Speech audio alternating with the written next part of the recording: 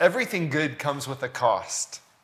Moving jobs, moving to a newer, better job. You have to meet new people, figure out new systems, navigate new social dynamics. A college degree. It's amazing, but it means late nights and student loans and maybe some debt. Moving out of your parents' home. Freedom. But now you have to pay rent and do your own laundry, and there's no self-cleaning toilet. Marriage. Marriage is amazing, but very costly. Children.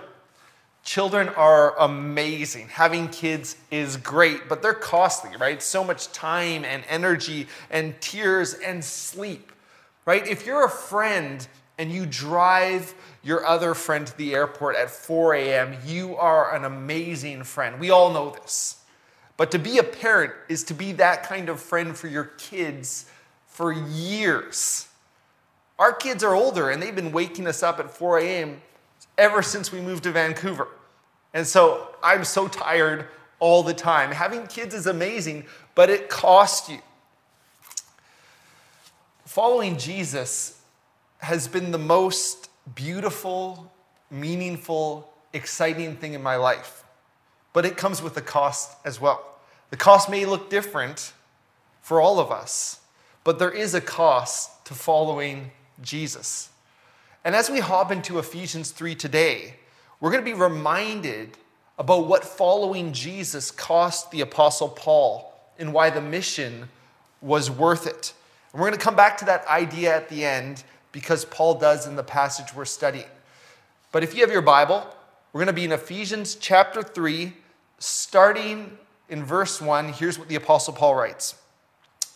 For this reason, I, Paul, the prisoner of Christ Jesus, for the sake of you Gentiles or non-Jews. Let's stop right there. This is a great reminder. The author of this letter is a guy named Paul. And Paul's name used to be Saul. And he hated Jesus and he hated followers of Jesus. He made it his mission to destroy the church, arresting Christians and throwing them in jail. And yet here, he talks about being in prison for Christ. That following Jesus cost him his freedom. He writes this letter from a prison in Rome to a church in Ephesus that he planted. How fascinating is this? He used to throw Christians in prison for following Jesus. And now he himself is in prison for telling people about Jesus. That's a big shift. That's a big difference. What happened? Just pause and think about that for a second. Paul went from a persecutor of Christians to a pastor and a church planter. It's like whether you're a follower of Jesus or not, historically, you just have to explain that big of a transformation. And if you talk to the Apostle Paul and asked him, what happened, man? How did you go from a persecutor of Christians, throwing Christians in prison to being imprisoned for telling people about Jesus? And he would say that he encountered the risen Christ. And the story is actually recorded in the book of Acts, chapter 9, and I'll read it to you. It's a great reminder. It says this, meanwhile, Saul was still breathing murderous threats against the Lord's disciples. He went to the high priest and asked him for letters to the synagogues in Damascus, so that if he found any there who belonged to the way, that's what they called the followers of Jesus in the first century. It's why we named our church The Way, right? If he found anyone who belonged to the way, whether men or women, he might take them as prisoners to Jerusalem. So Paul's on a mission to destroy the church. As he neared Damascus on his journey, suddenly a light from heaven flashed around him. He fell to the ground and heard a voice say to him, Saul, Saul, why do you persecute me? How amazing is that? Saul here is persecuting followers of Jesus. Jesus shows up and says to him, why are you persecuting me? That Jesus has so bound himself to his people. When they're persecuted, he's persecuted. When they suffer, he suffers. And so Jesus says, Saul, Saul, why do you persecute me? Who are you, Lord? Saul asked. I am Jesus, "Whom you are persecuting," he replied. "Now get up and go into the city, and you will be told what you must do." And then Jesus tells another believer named Ananias, who's in that city, to go to Paul and tell Paul what his mission will be. And so Jesus says to Ananias, "This man is my chosen instrument to carry my name before the Gentiles and their kings and before the people of Israel. I will show him how much he must suffer for my name." And so this encounter with Jesus and this commission radically shaped Paul's view of the church and his own mission. Here, Paul, when he writes this letter, he's suffering with Jesus and for Jesus in prison. And he was literally a prisoner for the sake of telling the Gentiles, the non-Jews, the good news of Jesus. He made it his mission to travel all throughout the Roman Empire, telling people, Jews and non-Jews, about the good news of Jesus. And he planted churches in all these different cities. And as a result of his missionary journeys, he was beaten and stoned. He was, they throw rocks at you, trying to kill you. He experienced that. He was beaten with rods. He was shipwrecked. He was imprisoned. And he suffered all of that to tell people the good news of Jesus. And so he just starts this passage and goes, "Hey, I, Paul, as a prisoner of Christ Jesus, for the sake of you Gentiles." And then he goes on a bit of a digression, but it's so rich and meaningful. Let me read to you verses 2-6. Paul says this: "Surely you have heard about the administration of God's grace that was given to me for you. That is the mystery," keyword, "made known to me by revelation, as I have already written briefly. In reading this, then, you will be able to understand my insight into the mystery of Christ, which was not made known to men in other generations, as it has now been revealed by the Spirit to God's holy apostles and prophets. This mystery is that through the gospel, the Gentiles are heirs together with Israel, members together of one body, and sharers together in the promise in Christ Jesus." And so Paul goes on this digression and he talks about the insight he was given into the mystery of Christ. He received it by revelation. Alita talked about this weeks ago. Revelation, it's the Greek word apocalypsis. It means an unveiling. It's like God opening the curtains, letting the light in so that we can see. Revelation enables us to view history and the events in our lives from God's perspective. And Paul talks about his revelation into the mystery of Christ. The Greek word translated as mystery is mysterion, and Paul uses it 21 times in his letters and 6 times in the book of Ephesians. It's a key word. And the word mystery here doesn't mean a riddle to figure out in the biblical usage. It doesn't mean a problem to solve either. Mystery means, and you can see this from the text, it means something that was concealed in the mind of God and has now been revealed through revelation in the present. Something that was concealed that has now been revealed. And Paul defines the mystery for us. He says, this mystery is that through the gospel, the good news of Jesus, the Gentiles, the non-Jews, are heirs together with Israel, members together of one body, and sharers together in the promise in Christ Jesus. Jason last week unpacked so much of this idea. If you didn't hear that message, go find it on the podcast. It'll kind of fill out more of what we're talking about today. But Paul says in Jesus, Gentiles, you and I, non-Jews, we're now part of the family. We're members of God's people and one body. We were excluded from the covenant people of God. We were without hope. We were without the true and living God. But now, we've been brought in here. We are in on what God is doing in the world. That through faith in Jesus, there is one people of God, Jew and Gentile, who share together in God's plans, purposes, and blessings. This is not about one group replacing the other. It's about both groups becoming one in Jesus, who is our peace and makes the two one. One people, one family. We're all invited. We're all included. There's a story from the Second World War where some soldiers brought a body of a fallen comrade to a French cemetery to have him buried. They desperately wanted a proper burial for their fallen friend.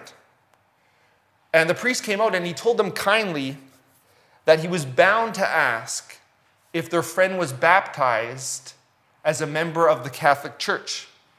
And they replied, well, we don't know. And the priest said he was very sorry, but he could not allow him to be buried in the cemetery. So the soldiers had to take their fallen friend and bury him just outside of the fence. An unmarked grave. And the next day, the soldiers, they came back just to see how the grave was, to make sure it was undisturbed, to see if it was all right, and they couldn't find it anywhere. And they searched, and they searched, and they searched, and they were about to leave. They couldn't find it. They're confused. They're upset. And the priest approached them. And he told them that he had lost sleep the night before, thinking about his refusal. So early in the morning, he had arisen from bed and with his own hands had moved the fence to include the body of the soldier who had died in France. And it's almost like we see Jesus doing something similar from day one in his ministry. Moving fences, metaphorically, to invite more people in. He moves all kinds of barriers to offer a drink to a Samaritan woman at a well. He moves all kinds of fences to go to the house of a Roman officer because his daughter is sick. He breaks down all kinds of walls to touch those with leprosy and other kinds of uncleanliness. Jesus is always jumping over or moving fences to seek and save sinners, to draw near those who are far off. It's one of the reasons we love Jesus so much. And there's this strange idea in some forms of scholarship and in the popular imagination that Paul somehow ruined the movement Jesus started. It's not true. Paul just continues the work of Jesus, breaking down dividing walls to include more people. He says, you were excluded, Gentiles, but now you're included through Christ. Now, I love that story about the soldier and the priest and the fence. But to be honest with you, Jay did not like the story very much. And so in case that one didn't land with you, it wasn't appropriately like emotive for you, I'll try another one. You've all seen probably the film Forrest Gump. If you haven't, you should. But there's a scene right near the start when young Forrest, he's a kid, and he goes on the school bus for the first time, and he's walking down the aisle, and there's all these empty seats, and the kids look at him and go, you can't sit here, or seats taken.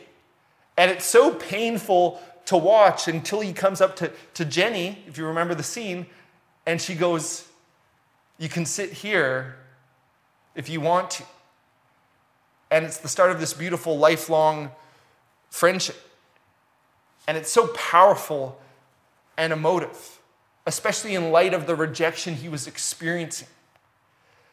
And in a sense, what Paul is saying to Gentiles is that in Christ, there's a seat for you. You can sit here. You can come close. You're part of the family. And Paul is so gripped by this truth. And it's important to realize that Paul's not an innovator here. Like, this was God's plan all along, that God promised a man named Abram in Genesis chapter 12 that he would have descendants which would become a nation and they would bless the entire world. It was promised that the Messiah would inherit the nations and that Israel would be a light to the nations. Jesus even commissioned his followers to make disciples of all nations. It was always the plan. It was always about the nations, all peoples. God's tribe is as big as the whole world. His heart is big enough for the whole world. It's always been that way. And that reality has kind of puzzled close readers of Paul here, because Paul does say, you heard me read it, just back to the text here, he says, he has insight into the mystery of Christ that, quote, was not made known to people in other generations, as it's now been revealed by the Spirit. So if God's plan was always to bring blessing to the whole world, in what sense is this a new revelation? Like, in what sense is this something that was concealed that has now been revealed? And I think the answer is that really, even the first disciples like Peter and John at first, like no one had fully realized the radical implications or extent of this plan. That Jew and Gentile would be fully embraced into the people of God on equal terms through Jesus. That Jew and Gentile would become the family of God and the temple of God and indwelt by the very presence of God. That Gentiles would not have to become Jewish to be a part of God's covenant people and receive the blessing of being in relationship with Him. They, like Jewish people, would simply need to trust in Jesus. That was the message that was entrusted to Paul. That's the message he is willing to suffer for and to be imprisoned for. And he goes on to write this. He says, look back at the text there. He says, I became a servant of this good news, of this gospel, by the gift of God's grace given me through the working of His power. Although I am the least of all God's people, this grace was given me. I love that he says, though I was the least of all God's people, this grace was given to me. In the midst of talking about this message he's proclaiming, he refers to himself as like unworthy to proclaim it. He says, I'm the least of God's people, yet I was given this job. And I think this is such a fascinating way to describe himself. So let's pause here because I think it preaches. In Paul's first letter to the church in Corinth, written probably in AD 55, Paul describes himself in this way. Listen to this. He says, I am the least of the apostles. The apostles were those sent by Jesus to tell others about his death, his resurrection. Apostles were those who witnessed a resurrection appearance of Jesus. They had unique authority. The church was built on the foundation of the apostles, right? And so in 55 AD, in the letter to the Corinthians, he says, I am the least of the apostles and do not even deserve to be called an apostle because I persecuted the church of God. Then in this letter to the Ephesians, written in probably AD 62, he writes, although I am less than the least of all God's people. And in the Greek, the phrase is quite striking. It's like less than the least of all God's people. And then in his letter to a younger man named Timothy, written right at the end of his life, maybe AD 65, 66, he says this about himself. Listen to these words. Here is a trustworthy saying that deserves full acceptance. Christ Jesus came into the world to save sinners, of whom I am the worst. And so it's like as Paul gets older, his assessment of himself seems more negative. From least of the apostles, which is still pretty good, right? The church is built on the foundation of the apostles and prophets. Least of the apostles isn't that bad. But he goes from least of the apostles to least of all God's people until he arrives at worst of sinners. It's like, what's going on here? Well, I think it's actually about Paul growing in Christian maturity.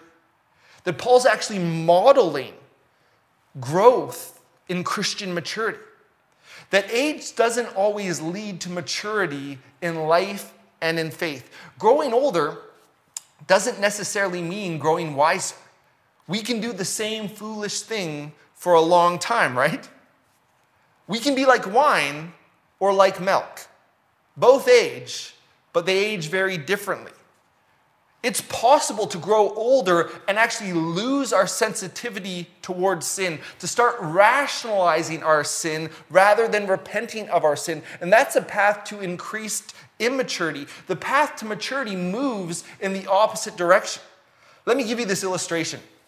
My brother-in-law, Ben, used to play drums all the time.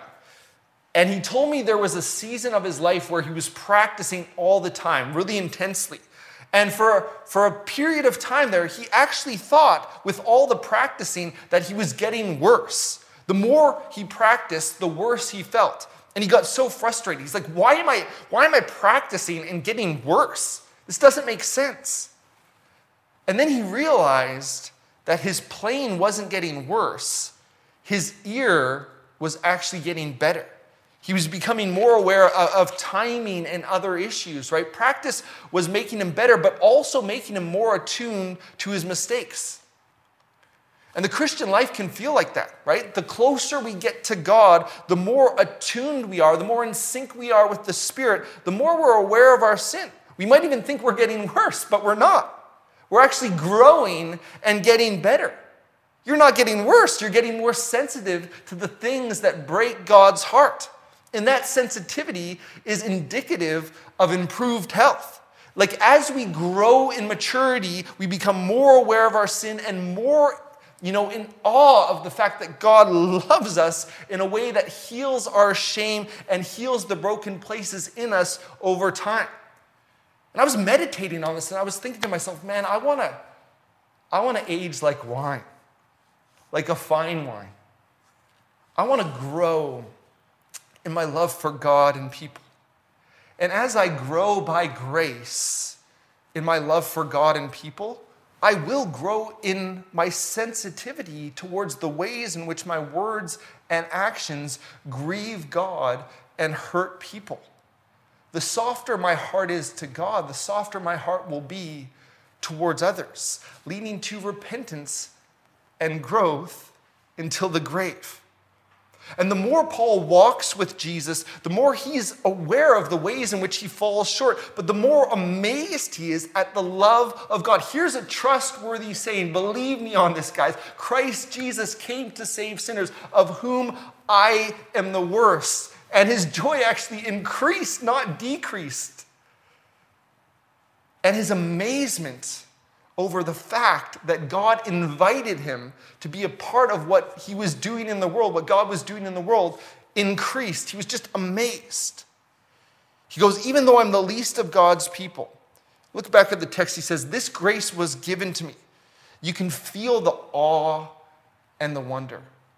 And I'm hoping that the Spirit of God just rekindles that awe and wonder in our hearts, that we, like Paul, get to be a part of what God's doing. Look what he says. You can feel it. He goes, this grace was given to me to preach to the Gentiles the unsearchable, the incomparable riches of Christ, and to make plain to everyone the administration of this mystery, which for ages past was kept hidden in God, who created all things. His intent that was now, through the church, the manifold wisdom of God should be made known to the rulers and authorities in the heavenly realms, according to his eternal purposes, which he accomplished in Christ. In him and through faith in him, we may approach God with freedom and confidence. There's a lot of words there, most of which we've covered, but you hear the awe and the amazement that he gets to share with others the unsearchable riches of Christ. I remember my parents once expressed to my sister their regret about not saving up a big inheritance for us kids. And my sister, in a moment of brilliance, said to them, you told us about Jesus. That is the greatest inheritance we could ever receive. And she didn't say that to make them feel better. She felt it in her core. And Paul would agree. We have incomparable, unsearchable riches in Christ. And Paul was given grace to preach this message to all people. And in doing so, reveal the multifaceted, manifold wisdom of God in the church. The wisdom that created all things, planned our rescue, put to death our hostility, unites Jew and Gentile into one people who embrace the Messiah Jesus. All of that is God's wisdom revealed in the church to the rulers and authorities in the heavenly realm. And I love what pastor, author, mentor, friend, legend, encourager, Darrell Johnson, says about this. He says, more is going on, listen to this, more is going on in being the church than meets the eye. Something cosmic is happening. In sharing the unfathomable riches of Christ and in living those riches in the new community centered in Christ, principalities and powers are hearing the gospel.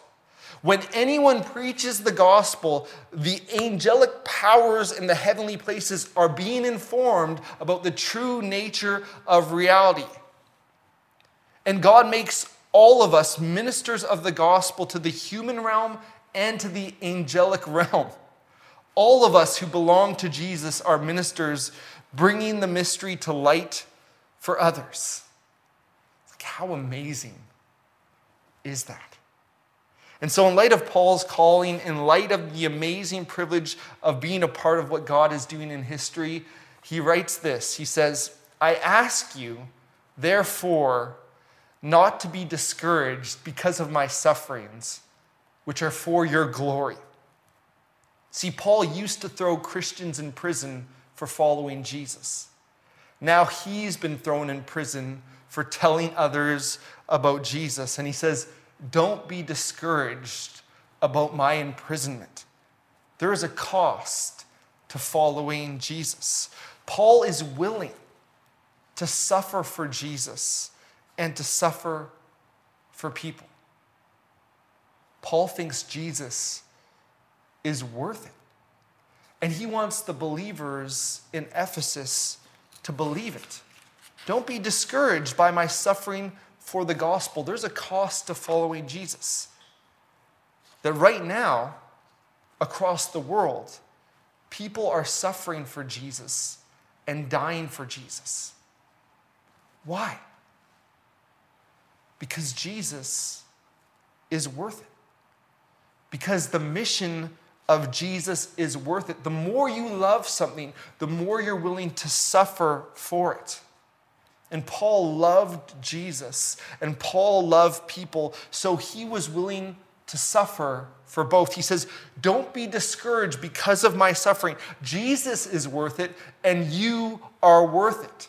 That there are things more important than our security. There are things more important than our freedom. There are things more important than pleasing our family or our popularity. There are things more important than our comfort. If we can avoid suffering, we should do it, right? See a physio, pop a pill, have that surgery, do it. If we can avoid suffering or alleviate it, we should do it. Suffering is a thing that's not good in and of itself. If we can avoid suffering, we should do it, but not at all costs. There are moments when the choice is between Jesus and our comfort, and we choose Jesus, and if it costs us something, that should encourage other Christians. That shouldn't discourage other Christians or seem strange. It should encourage and embolden and bring life to other Christians. Yes, Jesus is worth it. Thank you for the reminder that Jesus is worth it. Yeah, Paul, your imprisonment for the gospel reminds us that Jesus is more important than our rights, and Jesus is more important than our freedom, and Jesus is more important than our comfort, that Jesus and his mission is worth it. If we're trying to get from Jesus anything other than Jesus, we will likely be disappointed. If we're trying to get from Jesus anything other than Jesus, we will likely be disappointed. That Jesus is not the means to some other lesser end, like comfort or financial security. Jesus is the goal. His honor, his glory, his fame, his family. In Jesus, we have unsearchable riches. What else could we want more? Everything good costs us something. And any version of discipleship that doesn't cost us something isn't Christian discipleship. It's like, I know I'm saying a lot of things right here, but when we make Christian spirituality all about us and how we improve our lives and reach our potential, as we've been doing in North America for years, the call to forsake all and follow doesn't always appear compelling or gain any purchase in our hearts and minds. But that doesn't change the nature of Jesus' call. Right? If Jesus is not worth suffering for, then the Jesus we know is not the Jesus of history, the Jesus of the apostles, the Jesus of Scripture, or the Jesus of Paul, and the superficiality of our discipleship in the West is exposed. You see, it's not ultimately discouraging if Christians are put in prison. It's discouraging if Christians are unwilling to be put in prison for the cause of Christ. Putting Christians in prison will not stop the gospel being proclaimed all over the world. Paul's example proves it.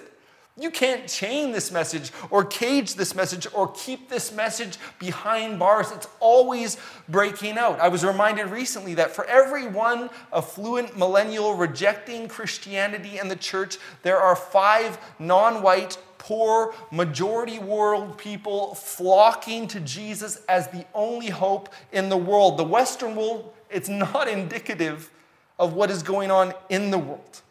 That you can't stop this message, and putting Christians in prison will not stop the gospel being proclaimed all over the world. Paul's example proves it.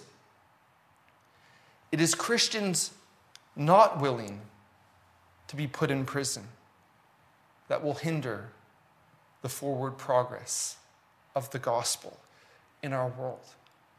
That there is always a cost to following Jesus. But when we suffer, he suffers. When we're persecuted, he's persecuted.